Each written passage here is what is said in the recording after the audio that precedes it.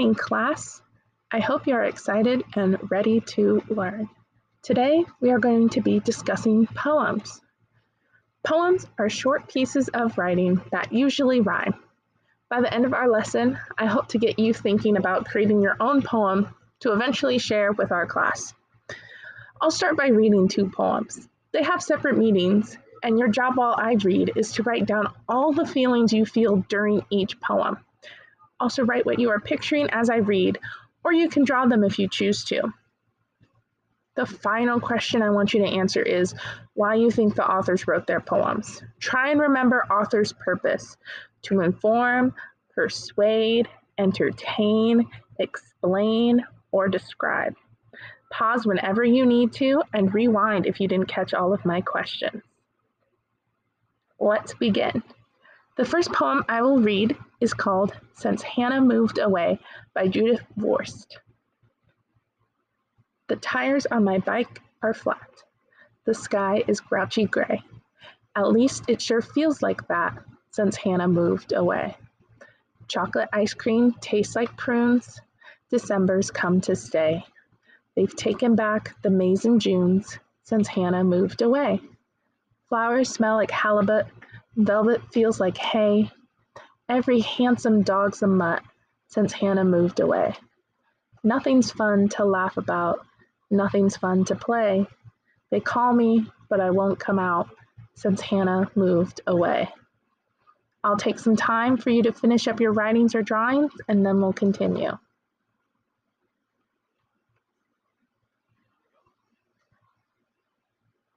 Our next poem is The Dentist and the Crocodile by Ronald Dahl.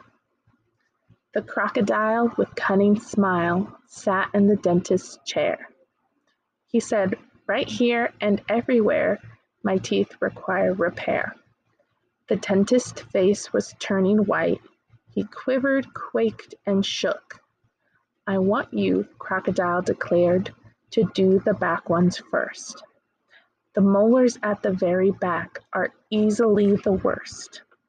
He opened wide his massive jaws. It was a fearsome sight. At least 300 pointed teeth, all sharp and shining white. The dentist kept himself well clear.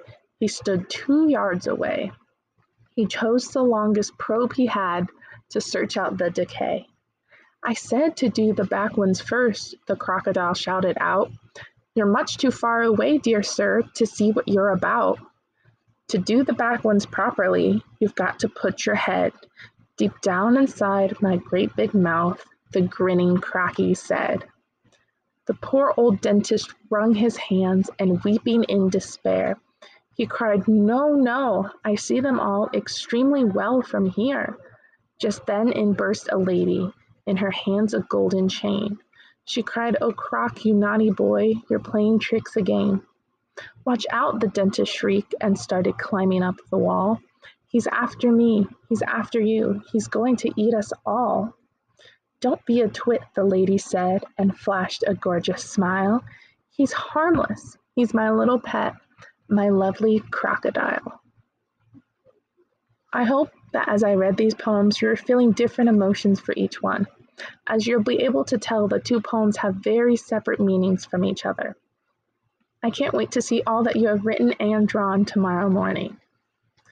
For the next part of our lesson, try and come up with your own poem. It can be about anything.